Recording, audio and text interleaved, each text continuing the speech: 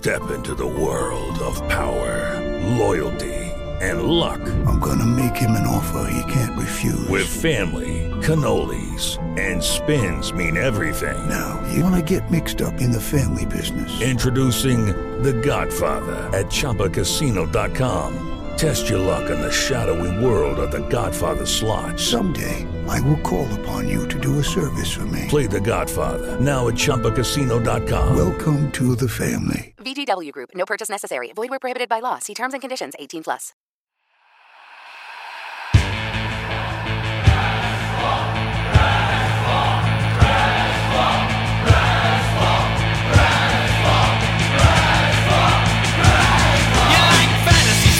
And sarcasm, then I show my making myself start to spasm. It could even cause some of you to orgasm. It's a Razzball podcast. You need fantasy help? Well, you have several choices. Only one joke and yes, and Apple Radio voices. You might be yourself just like your name was Moises. It's a Razzball podcast. It's a Razzball podcast. It's a Razzball podcast. It's a Razzball podcast. It's a Razzball podcast. Get a Razzball podcast. It's a Razzball podcast. Get it till it's going fast. It's a Razzball podcast.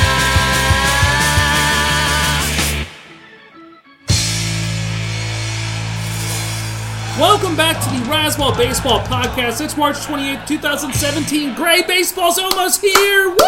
Wow, really cool interview with, actually, I don't know if it's playing before or after this. Oh my god, this is the intro to the podcast. Why would the interview be after the intro? Your podcast logic is lacking. The interview isn't after the intro. The intro, it comes before the interview, no?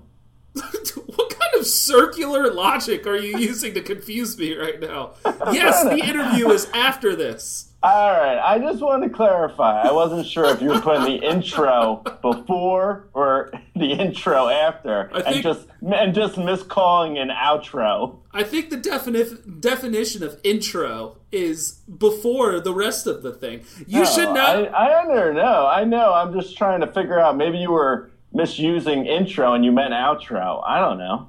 Oh my god! Well, your word logic has been lacking after I beat you in Words with Friends finally. Yeah, one game to 5? Get out of here! Oh come on! It's like that's 2-1 or 3 to 1. Yeah, you won the first. Are you joking right now? Oh please! Look in your history. I was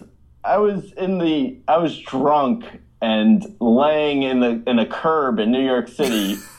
When I played you in that game where I lost. I actually had Harold drop something in your drink in New York. And, oh my god, I gotta email Harold too. Oh, I got so many. I forgot to reach out to Harold. I'm the worst person ever. You had a lot going on. Oh my god, no, I think. His invite sounded kind of like, oh man, how do I get out of this? I live here. No. He just was busy the 3 hours that you were free. Yeah. No, he emailed me. He was like, I'll get away for a drink. Email or text me. And actually, I think he gave me his phone number. I don't know. All I know is I dropped the ball. Oh my Gray, you're the worst. Harold, if you're listening, I will come to New York and hang totally out with you. Dropped the ball. Here's what, okay, why don't you intro what I was doing in New York? Yes, okay. So on today's show, we're going to talk about Gray's Tout Wars team, NL only. Nice. I looked at your team. Pretty counted 7. Good. What? I counted 7 claps. I feel like usually you do 9 to 12 claps. All right, here's your extra claps. There you go. You get quick claps to fill it up. Were those last 3 done on your belly? We're gonna talk that. A couple injuries to lefties. Someone with a Liz Frank, that sort of thing. And then our big interview with Rudy and the guys from Steamer, Peter and Jared, 2 of their founders, are going to hop on the show and talk about numbers projections and how that fuels some of our tools like Streaminator, Pitcher, Hitteratron, and Streaminator. Damn it, I always get them mixed up. You did great promo. Oh, come on. My marketing's still better than yours. I can't imagine why MeUndies isn't knocking down our door. Oh, my God. At least my intro wasn't, Streaminator. It sells so many copies. It sells... actually, that would be... that might work. You're the worst pitchman ever. You're the worst man ever. You're a bitch man. I hate you. All right, great. Let's talk about your Tout Wars teams. You literally landed like an hour ago from New York. Barely. Yeah, I was. I've been up since like 5 a.m. my time. I flew out on Friday at like 7 a.m. Got into New York. Was there for a day and a half. Did Tout Wars, and then flew out this morning at in the Monday morning. What? I didn't even do anything. I'll tell you how lame I was. This is what I was going to say before when we were talking about Harold. I hope he listens this far into the podcast because I feel bad before when we were saying that I didn't call him. On Saturday night, I stayed in and I was doing mock drafts of the Tout Wars. You're doing NL only mock drafts. I was in New York City. I'm so lame.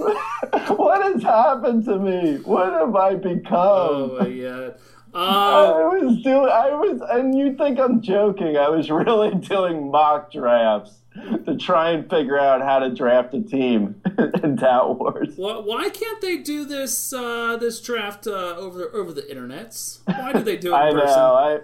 I know. You know what? Maybe next year, if I win this year, I think that's going to be my one and only suggestion, that like they put a computer up on the table and I Skype in, because it's a lot. It's a lot for 2 days. Yeah, I feel like most of these other guys are East Coast guys. So yeah, everyone's East Coast. Or I think the furthest is like Andy Barons, who's coming in from Chicago. But he's a Chicago guy. Yeah.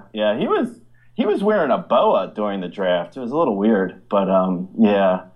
So anyway, I was doing mock drafts the night before because, last year was a disaster. I don't want to mince words here. Last year's Tout Wars team was an utter it was just a mess. Whatever I drafted, it didn't work.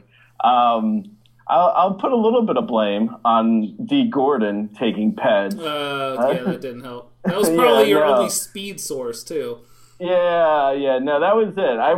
I went from projected to be about probably second or third overall in steals to dead last in steals, and everything else followed. I mean, it wasn't pretty. So anyway, this year I was trying to figure out how to draft a team that was really strong on hitting, a team that I could like be proud of for hitting, and then for pitching, I sort of decided I was gonna cobble together pitching a little bit to see if I could get guys that would be medium range, not necessarily punt pitching totally, but look at guys that are, in the 10 to 15 range, and guys that are probably good for 170 to 200 innings. So I don't know. Anyway, you can read through my team a little bit and tell people what I got. You spent 190 on hitters and 70 on pitchers. Most teams did something similar with that kind of split, so everyone kind of had the same plan. You just got 4 guys in the double-digit range for your pitching staff. You've got Robbie Ray, John Lackey, Aaron Nola, and Jeff Samardzija. That doesn't sound good if you play in mixed leagues, but in an NL only, I think that's decent. You minimize a lot of Ray's ratio issues and risk. Good. That's very astute of you. I had a war room in front of me during the draft, which I talk about. Actually, the post that's going up before this podcast is going to be about the Tout Wars draft. So people, by the time they get to this, they'll be totally sick of Tout Wars. But what I was going to say is I had my war room said I was really terrible in Ks, but pretty decent actually in ERA and WHIP. Interesting. Yeah.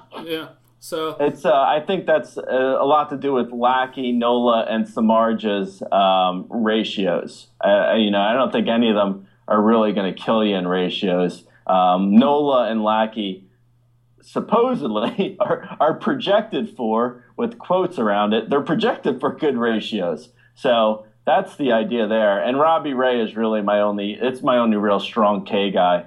Yeah, you wrap it up with Seth Lugo, Yoeli Chassin, and Cody Reed as kind of some cheap flyers. You got a couple closers, and Neftali Felice and Jim Johnson, but you'll definitely be looking on the wire for pitching because your hitters are pretty effing awesome. Yeah, no, definitely. That's that was I was really like, I'm kind of sick of doing these like super crazy deep leagues and coming away with guys that will, for instance, like a Aaron Hill, a guy who will get 350 at bats and be okay, but really not very exciting to own. So I was going for some excitement. I wanted a little bit of sexy on my hitting. Yeah, you went cheap at catcher though, but that's what a lot of people did. Mesoraco and Austin Hedges. I love Austin Hedges for $5. That was an awesome buy. He's got some good sleeper appeal. Then your Goldschmidt, Franco, Adam Lind, but he was your cheap guy. Trey Turner, $5 for Cozart and $7 for Freddie Galvis. Those are some great value middle infield guys. Yeah, no, agreed. Everyone, I think, is really scared of Freddie Galvis because of J.P. Crawford, but there's no guarantee he comes up or plays or completely just displaces Freddie Galvis. That's the assumption, but there's no guarantee of that. Freddie Galvis could easily play the whole season, and if he does anything like he did last year, then, for $7, it's amazing value. Yeah, for sure.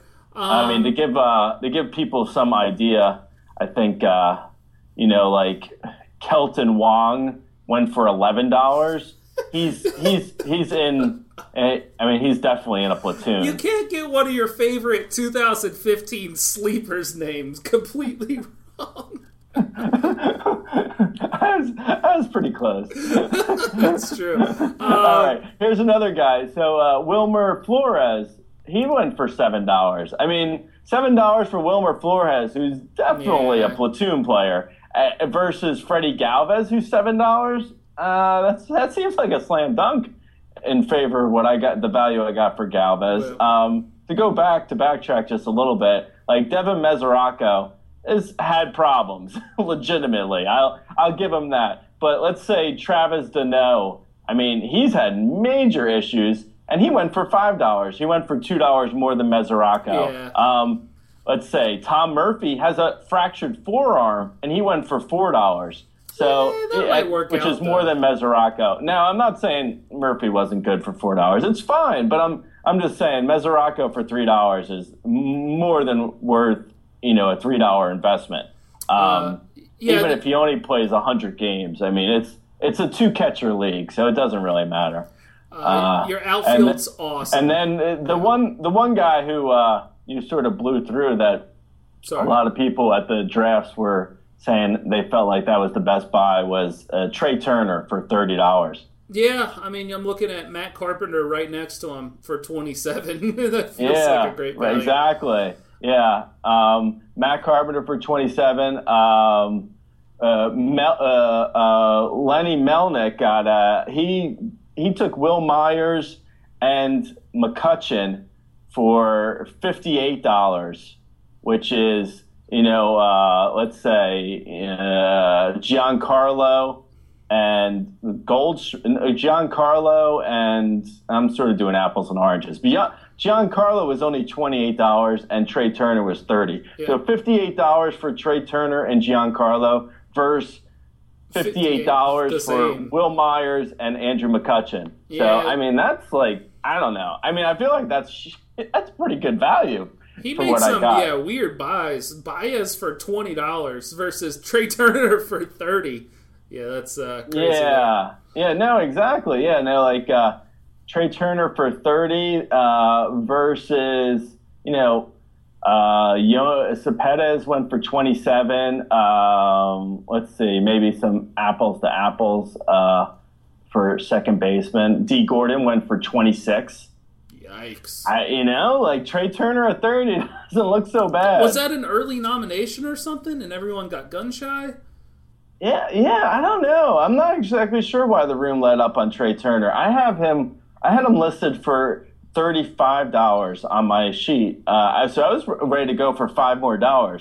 For the most part, I will say the room's pretty right on with the values. Like Trey Turner was an exception. Like guys like Goldschmidt, I had him for 40. I got him for 40. Maikel Franco, I got him for 22. I had him for 22. Like everyone is like down the line. I didn't really go much higher than my values, except for I went higher on one guy. But I'll get to them. I'll get to him. So go ahead, continue with my outfield. And then your outfield, Giancarlo, Keon Broxton. We talked about how we liked Yasmani Tomas. You got him for 14. Conforto for 10.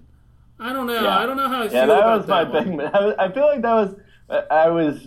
that is a place where I went a little higher than I probably should have, and I regretted it a little bit, but I probably should have put the 10, like the Conforto. I should have probably put like $7 of those dollars more into my pitching and went for a much cheaper, last outfielder there. I think I think Conforto at $10 is a little bit expensive. My value said he was at $14, but I have him for 400 plus at bats, which is very iffy.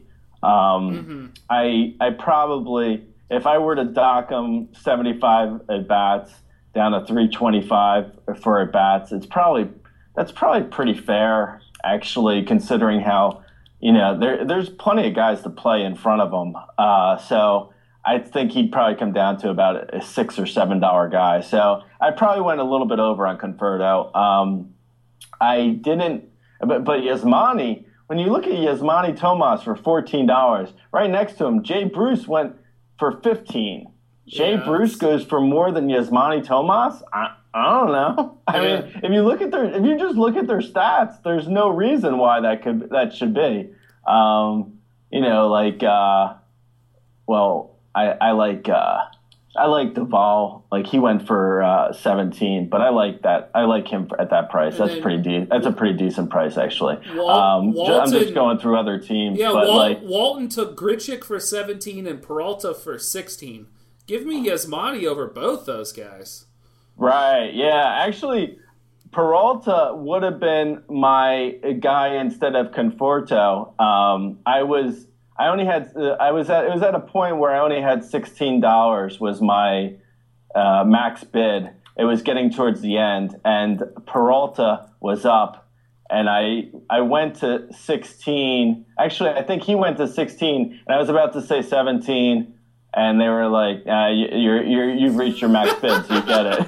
And then they kicked you out. Yeah, and I was like, "Well, when you guys are working on 3 hours jet lag and you're up at 8 a.m. doing a draft, you let me know." But yeah, I almost had Peralta. That was he was like the last decent outfielder on the board, and then after him, as you can see, like these are in order of how they were drafted. Like Conforto, I think he was like next, or maybe it was like Alex Dickerson, but there was like very little after Peralta. It was like Peralta, and then there was a big drop off to Conforto or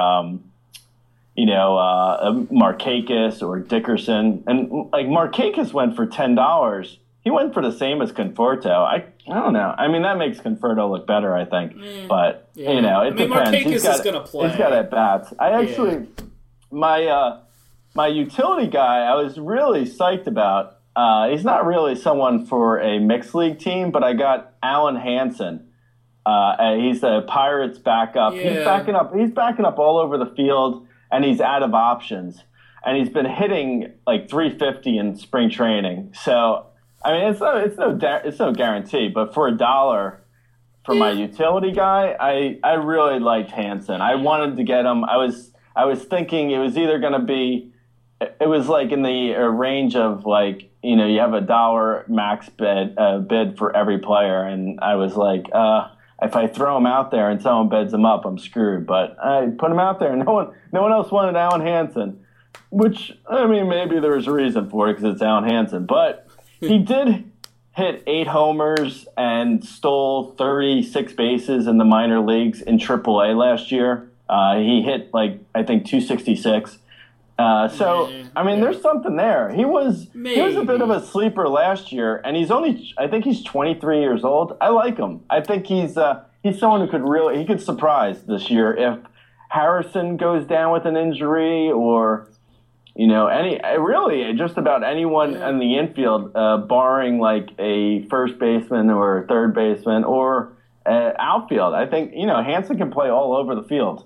Yeah, Jung Ho Gong getting his work visa declined or whatever. Yeah, little things like that. Yeah, so it's and whatchamacallit, a lot of their guys. I mean, Harrison doesn't really stay on the field all that much. McCutcheon's got issues all the time. Polanco's already got a shoulder issue. Jordy Mercer is their shortstop. He's garbage. So yeah, I mean, hopefully. And he's, like I said before, he's out of options, so they can't send him down. Alan Hansen he'll be on the bench, or they have to release him, which I don't think there's any chance in hell they're releasing him. So yeah, Alan Hansen's going to be on the team, so I like it. He's definitely, he's no more than a dollar player in NL only, but for that gamble, it's pretty decent. So, and then I got a bunch of crap for my bench. Whatever. Don't. Yeah. You can read Gray's post on that. We don't need to talk about your stupid bench. I do want to mention I love Steve Gardner's pitching staff. I think he knocked that out of the park. You're the one, huh? Come on, that's great. I like John Lester and Taijuan Walker, but Matt Harvey for only $10. It's a good gamble for $10. You're looking at Gesellman going for 11, Mike Fultonevich going for 11. Yeah, no, I know. Samardzija went for 11. I got Samardzija for 11. Give me Matt Harvey. He was hitting 95 consistently. I watched some of his last start in spring training against the Braves, I believe. Wainwright for $5. He's going to eat innings. Straley for $4, the same thing. I think he got some decent values. I know they're not sexy, but whatever. No, he did. I think for $10, it's hard.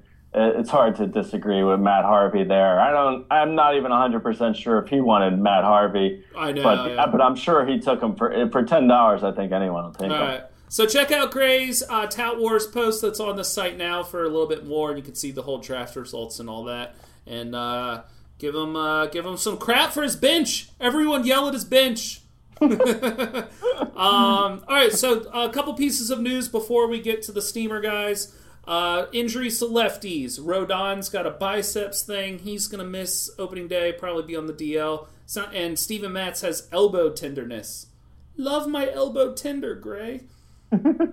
Yeah, I think Steven Matz is he's got to be just about off the board for most people. Yeah, he's had so many arm injuries, and we're not even talking just last year. He's had arm injuries for just about his whole career. He's had injuries, so I would stay far away from Matz. This just came out that Cody Reed, his start today was pretty good. 3 2/3 innings. Gave up 10 runs, Gray. It's not totally surprising. It's a flyer, man. It's a flyer. It's a flyer. I'm not totally proud of my Cody Reed and I got Cody Reed and Sal Romano. Yeah. It's the bench of the net. I think, he was Sal Romano, I think, was one of the jerky boys. Sal Romano is like the stereotypical wop. I thought he was the one that made the onion rings at The Sopranos. I think he might have been the Italian and Do the Right Thing. I don't know. I wasn't really going for Rodon or Matz either way. So that just took him off my board anyway. JD Martinez, we got confirmation there. He has a Liz Frank sprain, going to miss 4 to 5 weeks, if not longer. Where do you think he goes in drafts now for you? Well, I dropped him down to the bottom of the top 100. He's around, I think, 95 overall now. I see him kind of like he's a risky 25 homer, good counting stats guy. I'd say that it's probably a chance that, he has a setback and he doesn't really play because, that's what he's done for the last couple of years. I'm not too confident in JD Martinez's ability to stay on the field. But yeah, I docked him 120 at bats, and now I have him at 25 homers and a 280 average, which is kind of like Kyle Schwarber area. Yeah. Yeah. I asked you this last week. What do you think now that we have a timeline? David Dahl or JD Martinez? I think JD Martinez, but it's not totally crystal clear in my head. I think Dahl has. Last I heard, Dahl couldn't swing a bat yet, so he's nowhere near 100%, and we're like, we're going on 3 weeks where he's been sidelined, where they're like, oh yeah, it'll be he'll be as good as new by the first week of the season. And last I heard, he couldn't swing the bat. So I'm not crazy about Dahl anymore. But I'd probably go JD Martinez. Just, I don't know, because he has a bit more of a track record, a track record of being injured. No, I don't know, a track record of being good when he's on the field. So yeah, I'd go JD. I only briefly saw this. I don't even know if you probably saw this. I don't know. While you're mock drafting your NL only teams. Dork. Keep it up with your. I'm the biggest dork ever. It's embarrassing. But Gregory Polanco's got a shoulder thing, which is scary. Yeah, I saw that. Okay, so is this docking him? Do you think he's going to miss? I'm not docking him. Hopefully it's nothing, but. He's had that on, and it seems like that's a day-to-day thing for him where, he wakes up and some days it's better than others. I don't know. Hopefully it's not a big thing. If he was if he was a 40 homer guy and I was worried about his power, but I think he's got some speed.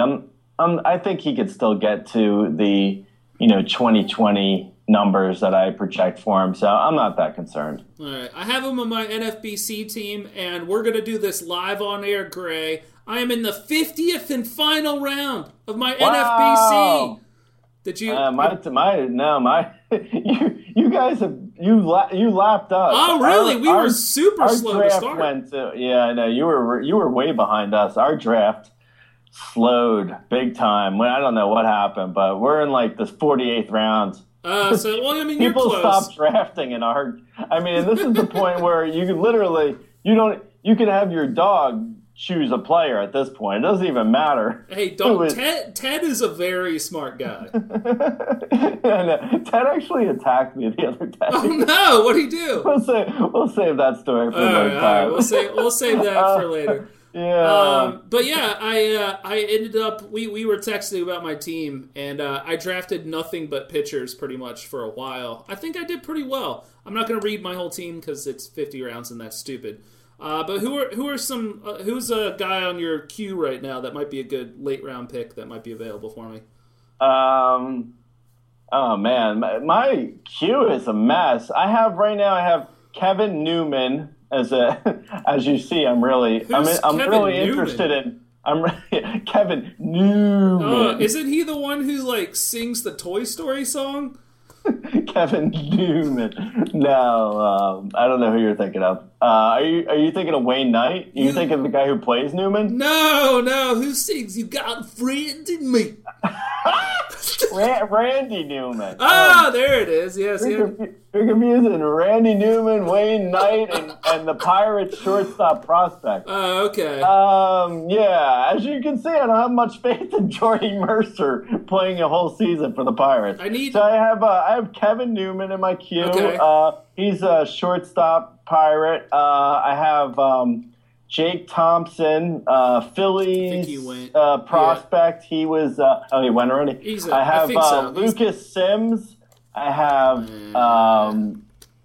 Alex Presley could get at bats now that JD's gone. Gone for 6 Moya weeks. went pretty early in this one. I got Chris Coughlin, who's got good eligibility, second in outfield. I have. Actually, I'm reading these, and we're still drafting. I'm telling people in my league who is in my queue right now. God damn it! Oh, and I have Steven Cordulo, who is he was hitting well in spring, and he is a backup for Mark Reynolds on the Rockies. Yeah, maybe I should go back and look at what positions I need to be sure I have completely covered. This is good. I went into. I think I even was saying this to you when you were out here for spring training. I go into the Tout Wars, and I'm like, "What do you guys think of Gauss? You think he can take over for JD?" I am so wrapped up in Anthony Gauss from the Tigers, the ex-Blue Jay, the washout speedster. So I'm like all about him. I'm like, what do you guys think? Because I'm drafting an NFBC, and I'm like, you guys think he can get some at bats? You think they'll play him? What's up? Yeah, and they're like, we like. They were saying they like Jacoby Jones better, and I was like, man, Gauss though, I love Gauss. And then I see a news update. He's decided to become a pitcher. Didn't even know that. That's like when I went to the Cardinals spring training game, and all of a sudden Jordan Schaefer started pitching. I was like, what? Why is he pitching? What happened? I know, right? What happened? Oh, this is happening to most of you guys. Yeah, it's not a good sign when you get to the point in your queue where guys are becoming pitchers. I mean, there's some interesting, maybe closer last second guys like Randall Delgado's still available. Could he close? Yeah, I mean, that's such a shit show. They're just all flyers. Yeah, I should probably get a bat. I would guess Delgado is more of a long man that could he gets starts, if anything. I have, for potential saves, if that's what you need, in my queue I have Robles. I don't know if he's available in yours. But, Hansel? Reed is, Hansel. Yeah, Reed is no guarantee, and Familia is going to get suspended for some amount of time that people will know about by the time they listen to this, because it's out tonight. He's meeting with Manfred, so we might get... Robles is still available. That makes good sense. I don't know. I'll pick someone. Great. I think that's as good a time as any to get to the Steamer, guys. Talk about some projections. You're not invited. I'm bringing Rudy with me. I like how you're like, all this build-up, like, oh yeah, let's decide who I'm going to draft last. We talk about it for 10 minutes, and then you end with, all right, I'll figure it out on my own. Oh, fine. Okay, well, I need a bat. Is Coughlin actually going to play some? Yeah, second base, outfield. He'll back up, because Howie Kendrick's not going to stay on the field. Coughlin will play. That's a good point. It's a good park. Fine. Drafted Chris Coughlin. My NFBC team is complete. There, nice. You happy, Gray? Well done. Thank you. All right, have fun with the Steamer, guys. All right, I will. All right, I'll talk to you. And joining Rudy and I on the Razzball Baseball Podcast are Peter Rosenblum and Jared Cross, two of the founders of Steamer, to join us and talk some number projections. Can't talk. How are you guys doing today? Doing well. Great. Thanks for having us. Yeah. Thanks for joining us. I know I know everyone kind of has questions about how projections work and what kind of number systems you put into them. So I'm going to kind of kick it to you, Rudy. What questions do you have for these Steamer guys? Yeah, no, and just to give some feel, I think Jared, when did we meet up and start talking? Was it like 5 years ago or so that we started working together? We were emailing back and forth for a while. Then met once at a bar around Union Square area. It probably is 4 or 5 years ago. Was that Creek Kid? I don't know. I think it was pre-kid. Yeah, my kid's like 5. Wow. Yeah, no. So Jared is officially was the first, and he still might be the only person who does projections and actually somewhat embraces the fantasy community. So I remember. So, yeah, we bonded pretty quick, I think, off of, like, those Tango Tiger boards where I used to kind of, hey, I used to try to ingratiate myself unsuccessfully. but that's the thing, you only have to like, if you bat 100, in life, matters what that one hit was. So I like the timeline pre-kid. I like that unit of time measurement. That sounds pretty useful. Yeah, I know. It kind of mirrors the Christian calendar. It seems, if AD is, after delivery, then your life's a lot different in the AD years versus the BC years. Versus the BC years. I have to give up my most serious fantasy team there. What's that? I had to give up my most serious fantasy team come kid time. That's how serious we're talking here. Oh man. That's tough. Yeah, I think a lot of those initial home leagues go by the wayside. But I will say, Jared having kids was actually a godsend for my team because my entire league was getting dominated by Jared until he had to step down in ours as well. So now I actually have a shot, which is great for me. Oh, it's nice. I hope you sent like a nice baby present, a little nicer baby present just for donate some of those winnings. Exactly. Of course, he deserves it. Yeah. So speaking about kids and settling down, I thought I'd start this off with asking, when is Steamer and Eric Thames gonna tie the knot, make it official? Oh, I think we're definitely flirting. It's pretty serious. This is one of those weird situations where I think I probably end up rooting for a guy a little bit because Steamer likes him so much, right? Tim's one of the rare guys we like more than the fans on Fangraphs, who are always optimistic, right? Zips likes him, Clay Davenport likes him, so I think like all the folks doing the math like him. He's put up some seasons in Korea that were, I think his 2015 season might have been the best season they ever had. And the weird thing is, like, we've seen Americans go over to Japan and dominate. I feel like Tuffy Rhodes. There's like a couple of guys that were like, and it isn't like Vladimir Ballantyne doing really well in Japan. Vladimir, yeah. Well, I know it's like he's got that W there that it's just like he's taunting native Indians, but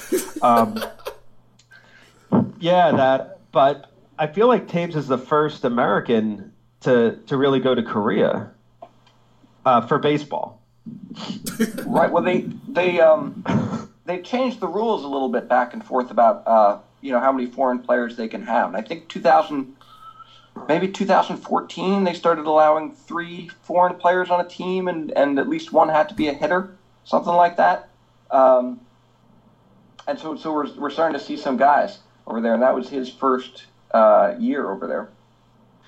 Right. So do you think some of that is just maybe a case where, some of the bullishness could be that there's just not a lot of precedent, and that, because to me, when I look at it, I say, when you're playing in different leagues, the pitching is going to be a little different. You might have a little less on the fastball, although fastballs aren't really what hurts hitters. It's just,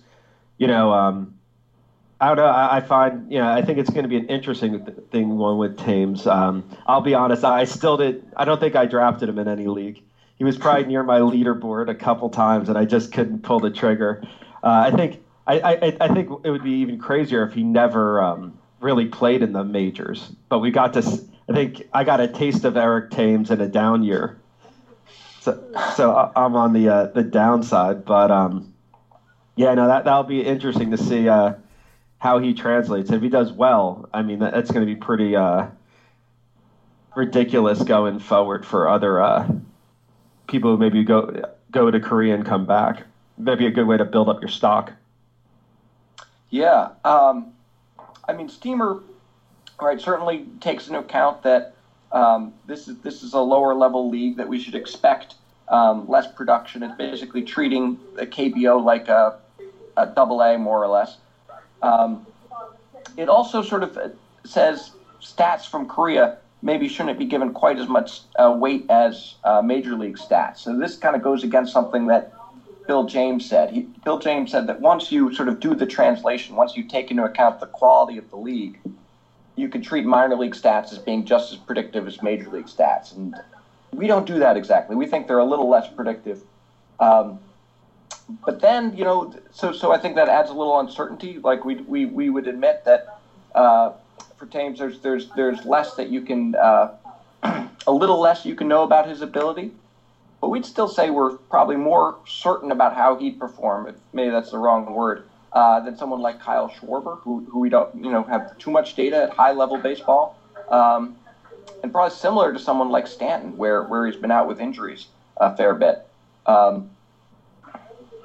So I think there's some uncertainty here, but we'd feel pretty much as good about that projection as we do about, a fair number of them. No, and I mean, it brings up a good point that I think, injuries that is, how you handle minor league stats versus major league stats. And so for someone like a Schwarber, so that there's the concept of uncertainty, but so when you're taking like if all you had was a guy's double and triple A stats, and you guys project, just so you guys know, the prospective area which we put out there today shows you guys are projecting for just about every hitter in the minor leagues. Yep. So when you see something like a single A and double A performance, is it, there's this concept, it's not a statistical process of like things like regression. But would you say what you're doing with double A is saying, okay, if you hit 300 in double A, the translation is that's equivalent to, let's say, 250 in the majors. And it's just purely translated, or is the fact that there's maybe not a lot of at-bats, do you also like regress that to some type of means? So I think, what Jared actually was touching on exactly is that exactly. So we not only put a regression on that, depending on if you're in Korean league and Japanese league in any part of the minors, but on top of that, we're going to say if you're in lesser known or less watched league, we might say that's going to be less predictive as well. So yes, we're going to put a normal statistical regression, but then we're going to say that it's not an exact translation once you get to that regression point. I think Jared might be able to add a little bit more onto that. No, I think that makes so. A question would be, so for regression, the biggest driver on the regression is really for a hitter or a pitcher would be the number of plate appearances and number of innings pitched. Yes, so you could treat like 600, plate appearances in Korea as being, 500 plate appearances in the majors in terms of how much weight you'd give it. You'd also do the translation and say, hey, it's lower level competition. Okay, that makes sense. So you had mentioned Stanton, and I think one interesting thing is that, and this is how I look at the projections. When I look at a guy like Stanton or maybe even like Matt Carpenter from last year, is the challenge of, they performed, but maybe not at 100%. And and so their performance is less representative. I think Bryce Harper last year would be an excellent example because from what I'm hearing that, his shoulder was just off all year. Would it be fair to say that that's probably the most difficult thing, or let's just say the one of the toughest variables that you cannot account for, how much injuries watered down or affected performance? I think that's right. So even if we knew that Harper had shoulder problems last year, what we wouldn't know is, are they fixed now? How much did it hurt him last year? Right, we wouldn't take the stats at face value, right? Because there's still a lot of chance involved in someone's actual performance. So we wouldn't know that it hurt him to the tune of the difference between 2015 and 2016, even if we thought that it did hurt him. And we wouldn't know that he'd recovered, right? So how do we, tell our steamer computer that he was hurt, and how we think that should affect his projection if we don't really even know? I think our best bet is maybe to attack the problem in a slightly different way, to say that we're going to try and use the most granular data we can to pick up on his current ability as quickly as we can. So if it turns out that he is healthy in a way that he wasn't last year, we find that out as soon as possible. Right, and well, it's interesting because yeah, I think that takes me over to like another train of thought, which is, how do you adjust for cases? Yeah, like let's say the first 2 weeks of April, Harper's doing well. Now, if we were to think like an average fantasy person and how they weight, so obviously they're not doing purely mathematical weighting, but just let's say recency bias, we'll call it. If in 2 weeks he hits like 6 homers, he's crushing the ball. Like almost everything that would basically confirm in a lot of people's minds that he's back and that 2015 is the norm. And everything else should be thrown away as irrelevant. That now, mathematically, I disagree with that. But so let's say in the first 2 weeks he does really well. Can you give us a sense for how, based on your research and kind of statistical analysis, like what % of his projection is influenced by, let's say, the first 2 weeks? Yeah, in reality, not much, right? That for most things we're looking at 2 weeks, we'd say the sort of variance due to chance is much larger than sort of the variance in our sort of uncertainty in his actual ability, right? There are a couple of exceptions for that. For pitchers, the exception would be this guy starts throwing a lot harder, right? Then that's not just some fluke. There's something's really happened there, and so that would change a pitcher's projection more or less right away. For hitters, where we could get and where we're getting, I'd say, is a place where if all of a sudden he starts hitting the ball a lot harder, right? So it has a much higher exit velocity. That could change his projection, at least not quite to the extent of fastball velocity, but it could change his projection even over the course of a couple of weeks by a substantial amount. So I had like a list of questions, and I'm just kind of throwing them out because every answer you have leads to like better questions than I'd have thought of. So I remember. So fastball speed. Correct me if I'm wrong. I felt like that was one of the first areas where Steamer kind of went beyond, let's say, the traditional. I think that one wave of projection sources. I'm going to say Marcel was one. Shaw. I never knew how to pronounce that one, which was by a guy called Sean Smith, who I think went to work for the Angels, but you never really know on those things. And Zips were kind of like, that next level that I think of more kind of free open source projections to compete against Pacoda.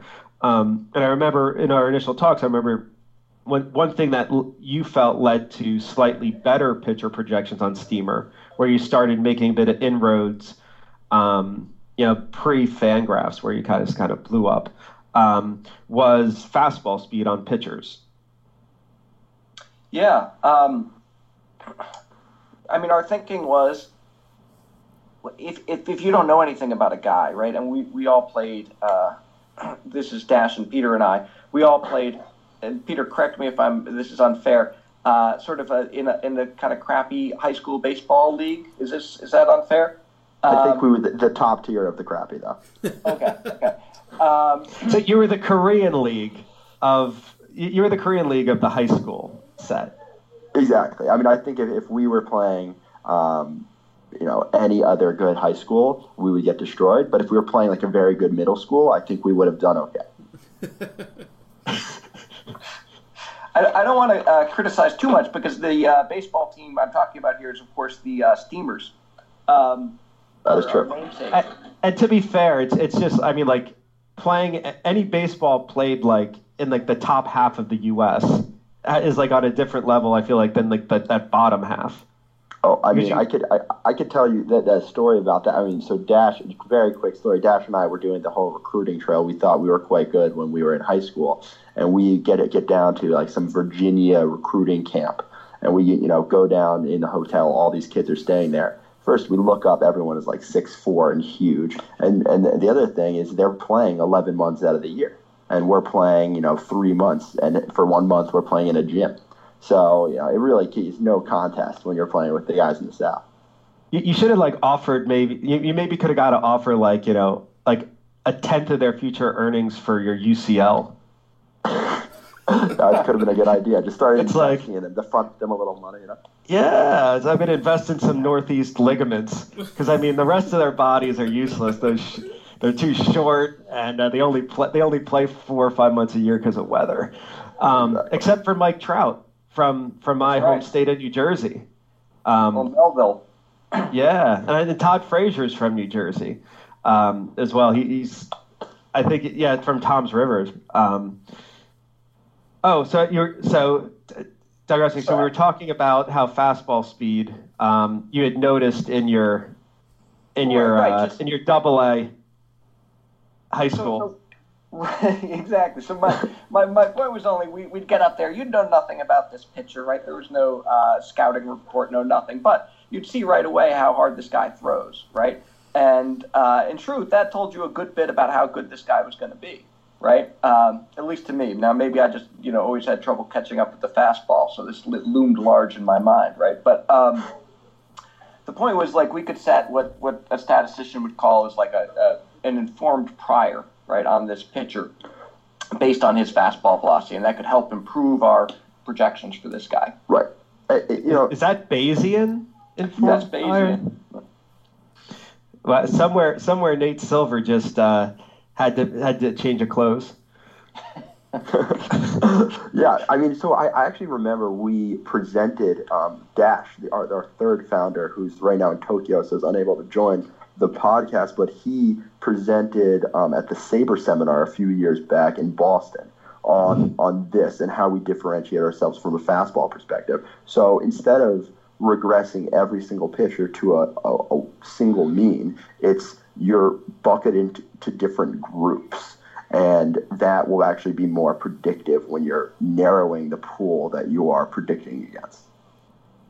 Interesting. Now, have you guys with all the StatCast data, and I know you might have access to some and not others, and it's kind of constantly evolving.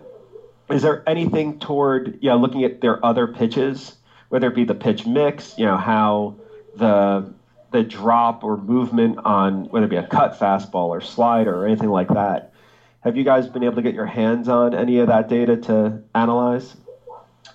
Well, the data on pitch movement we have, back through that through the PitchFX era, and we've played around with it. I think the one sort of success we've had with it is that we can project pitcher splits a lot better.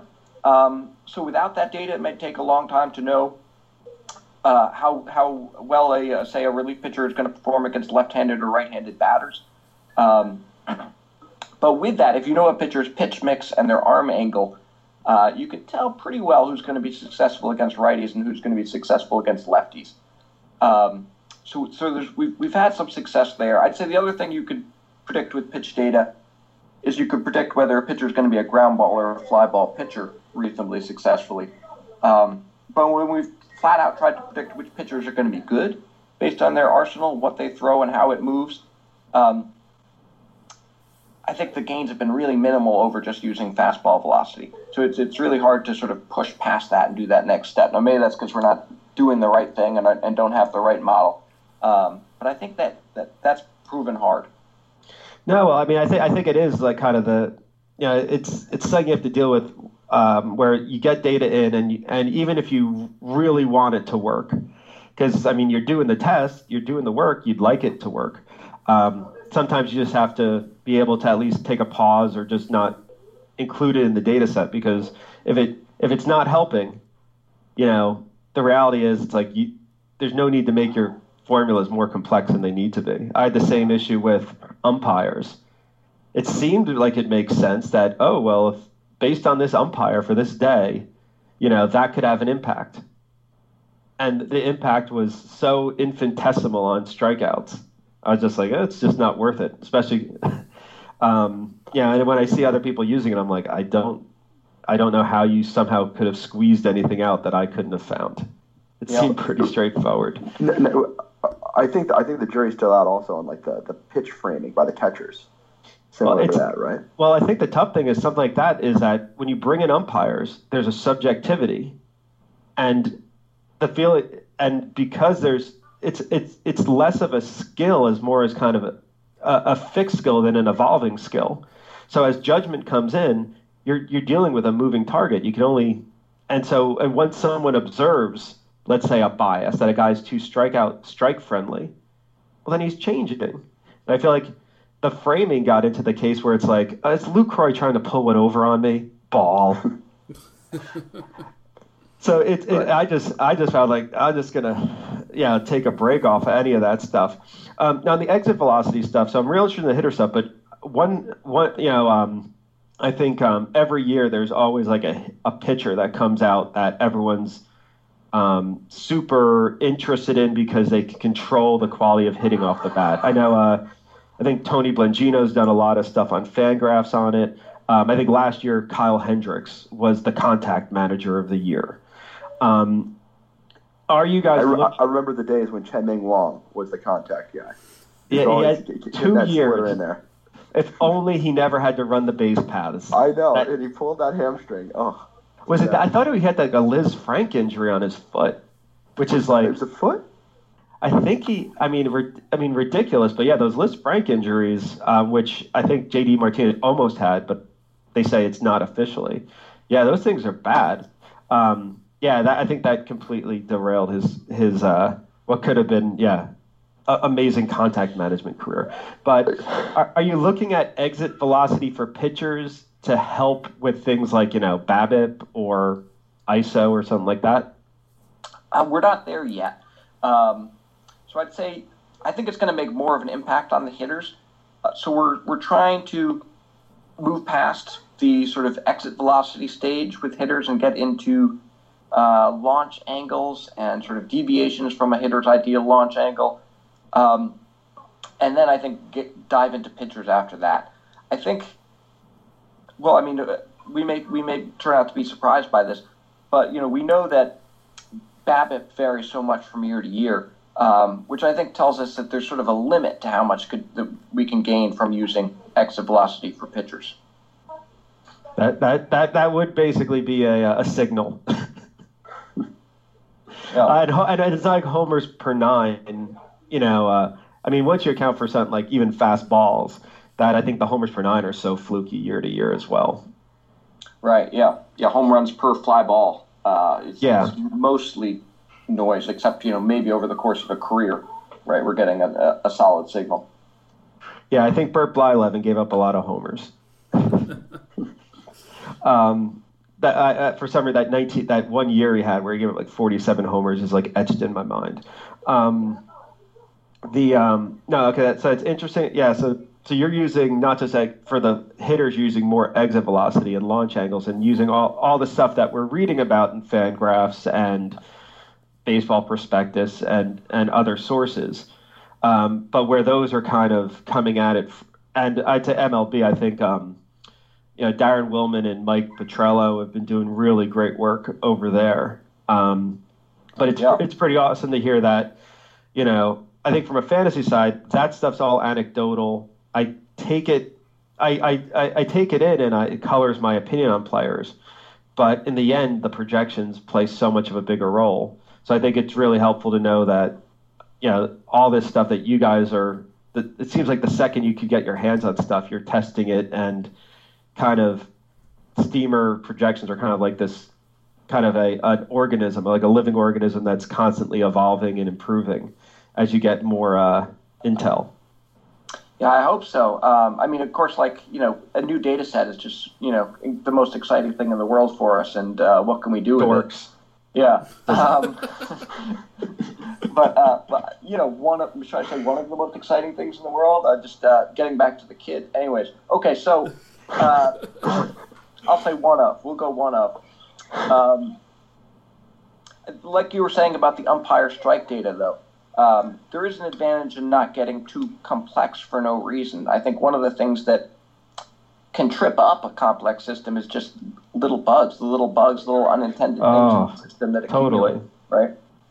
No. As I go through things like, because I've last year I had to go through my whole code for the daily projections because because once you guys hit the pitcher split, so we had the hitter split data that I think I got in there 2 or 3 years ago, and that was easy.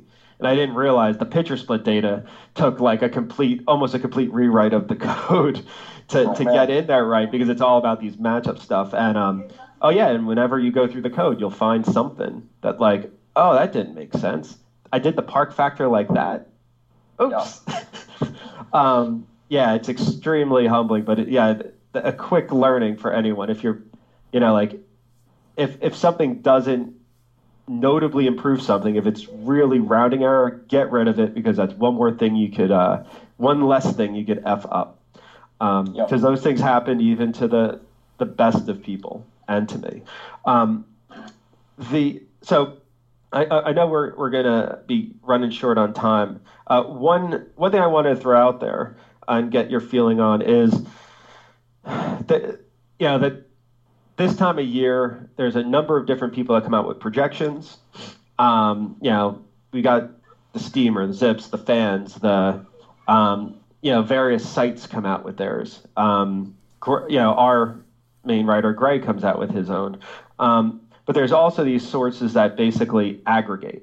And it could be as simple as the Fangraph depth charts take Steamer and Zips. I don't know if it's 50-50 or if there's any type of preference there. Fantasy Pros takes just about any expert, and I don't know what they do with it if it's not straight averaging. Some other sources. I guess, what's your take on, either this straight averaging of a number of sources, or if someone's maybe, got a little bit of bona fide, says, oh, I'm going to look at 2 or 3 years of data and use a regression to figure out optimal weighting for these various projection sources. Okay, so I think there's something to be said about just taking a couple and plain old averaging them rather than doing the regression thing, which is maybe surprising, right? The regression thing seems like the statistical answer, right? You throw these guys' different projections into a linear model. You're trying to predict the stats in that year, what combination works best. From a stats perspective, there's a little bit of a problem there in that all of our predictions are much more correlated to each other than they are to the results, right? Which come with all the, surprise of the season and all the random noise. So if you're trying to predict thing A from B, C, and D are all highly correlated with each other, the weights you get in that model could end up being pretty noisy, right? You have like a collinearity problem, right? I think that kind of makes the case for just plain old averaging them. Now, I do think you should sort of pick what you think are the best, right, if you're going to do it. And I'd say one thing you don't want to do is some systems aren't trying to project playing time, right? So you wouldn't want to average in playing time projections, which are just sort of everyone gets 500 or whatnot, with the system that is working to project playing time. I think I think that's like a reasonable, safe thing to do. I don't think the gains over using Steamer. I think we could compete pretty well with an aggregate, I'd say. Maybe Dan Rosenheck or folks who really work hard on the aggregation would take issue with that, and maybe he'd be right. I guess the argument against just taking good ones and averaging them is that you might end up picking two that are very similar, and the advantage of doing the regression model is you might say, hey, these fans on Fangraphs, they're not on their own, they're not necessarily good, but they do contain information that's not in the computer, algorithm models, so they should get some weight. So I'm not sure I have sort of the definitive answer to that, but I'm a little wary of the regression idea.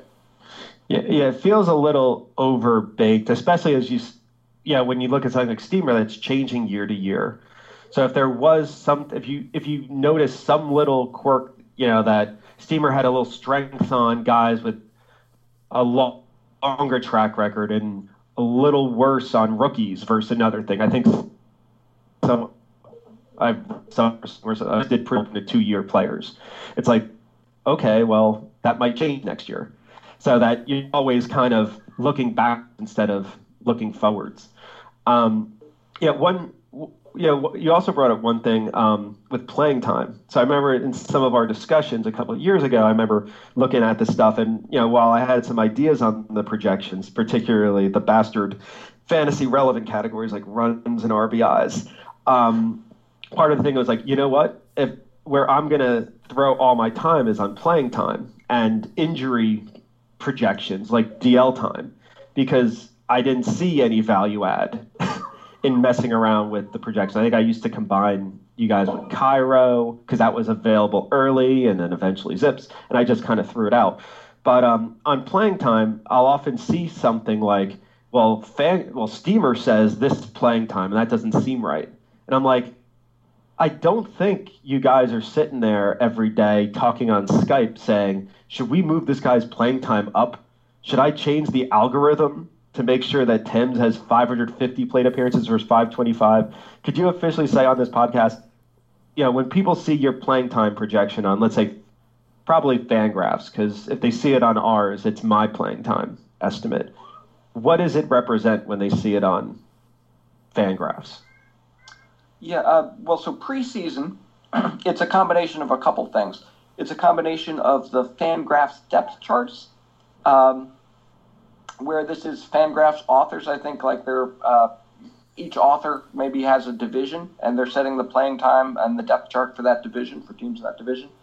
It's a combination of that and sort of an optimism adjusted fan projected playing time. So the fans all project playing time for different players, but they tend to be a little too optimistic. So if you sort of scale those down, you can get pretty decent preseason projections of playing time, and then we'll combine those with the Fangraphs depth charts, sort of depending on how many fan ballots a player has. There'll either be more fan ballot or more depth chart.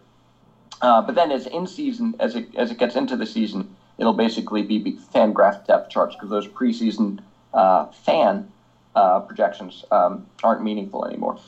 Okay, so I think it's fair. So I think one, it's fair to say that work, that you have in intelligence going into it versus Zips is really just a number out there. Like you never want to use a Zips playing time projection. But the other thing is, don't blame Steamer. If you don't like it, it's probably whoever's doing it on the Fangraph depth chart. Anything that starts with "don't blame Steamer," I'm not going to argue with. I guess, but that's for our mind the best we can do, right? Because like you said, Peter and I will not be on Skype every day trying to adjust everyone's playing time because he doesn't pick up my calls. I speak for myself here, right? Yeah, I'm just not on top of that stuff to that extent. All right. Yeah. What's up, JB? I was just gonna say, how do you project? Do injuries factor in playing time? How do you project injuries? Yeah. So this is going to be someone on the in the Fangraphs, from one of the Fangraphs authors, moving a guy on the depth chart based on an injury, which I think more or less works pretty reasonably. It's a little tricky there isn't like a short-term depth chart and a long-term depth chart. So if someone gets injured for a week, they may get bumped out of that closer role, and what Steamer won't know is that they're going to be back in, right? So that's not ideal. But other than that, it's just someone moving it around on the depth chart. Gotcha. How do you think about injuries going into the season though? Okay, well, in terms of how it should change a player's projection? Yeah, this guy's really injury prone. Giancarlo Stanton, for example. How do you weigh the games played you project for him? So we're leaving that in the hand of those authors to come up with. They're basically saying, what percentage of the plate appearances at this position for this team should go to a player. So they're slicing up the games at each position amongst the players on that team. And so if they think a guy's injury prone, they're going to give him a smaller share than they would. Gotcha. Cool, that makes sense. We're going to have to wrap it there. Thanks so much for you guys hopping on the show, Jared and Peter. How can we find your... what would be the best ways to find the Steamer projections, read more? Do you have anything to plug, stuff like that? You can, of course, find us on Razzball. and on Fangraphs under the projections, and steamerprojections.com. Peter, anything I'm missing here? You definitely follow us on Twitter. Jared, is running that handle, so check in from time to time for any new updates or any analyses that we're running, like ad hoc, maybe baseball or other. Just follow along. Cool. Thanks so much, guys, for hopping on. That's Peter Rosenblum and Jared Cross from Steamer. I know Rudy was really excited for this interview. Rudy, did this help any of your tools?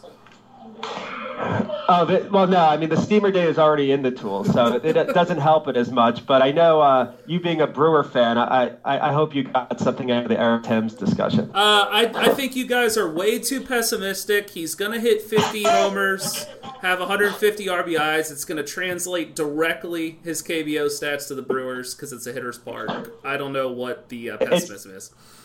I think it's like peak Prince Fielder is the floor. Yeah, the floor. Yeah, for sure. Thanks again, guys, for hopping on. We'll catch up with you guys again down the road. And have a good one. Good luck to Steamer's projections this year. All right, thanks a lot. Have a great weekend. Bye, all. Thanks to the Steamer guys for joining us on the podcast. Gray, I didn't know. We're doing an outro now. Do you remember what outro means?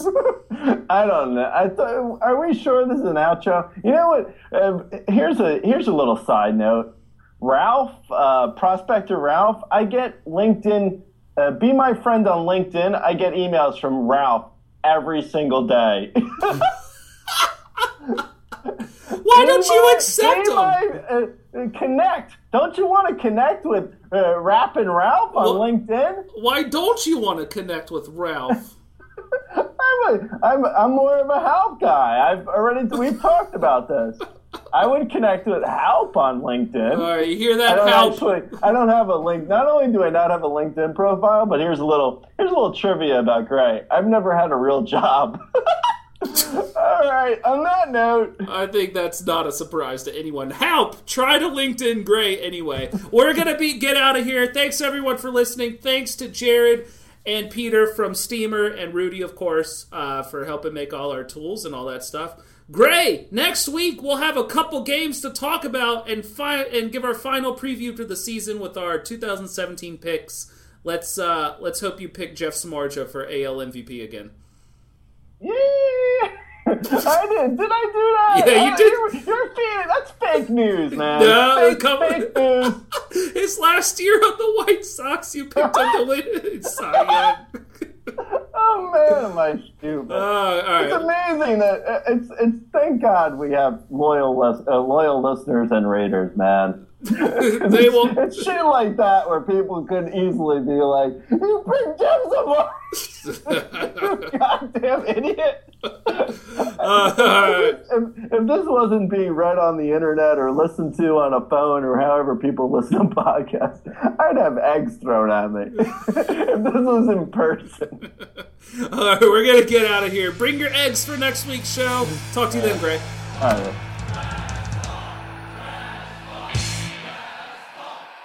Hello. Yeah. Can you hear me? Yeah, I can hear you. Much more somber now.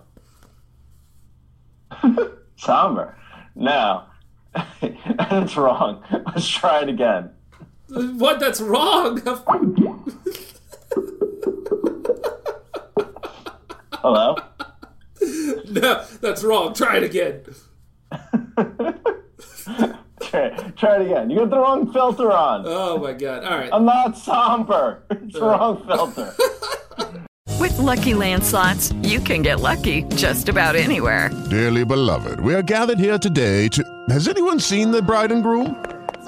Sorry, we're here. We were getting lucky in the limo and we lost track of time. No, Lucky Land Casino, with cash prizes that add up quicker than a guest registry. In that case, I pronounce you lucky. Play for free at LuckyLandSlots.com. Daily bonuses are waiting. No purchase necessary. Void where prohibited by law. 18+. Terms and conditions apply. See website for details.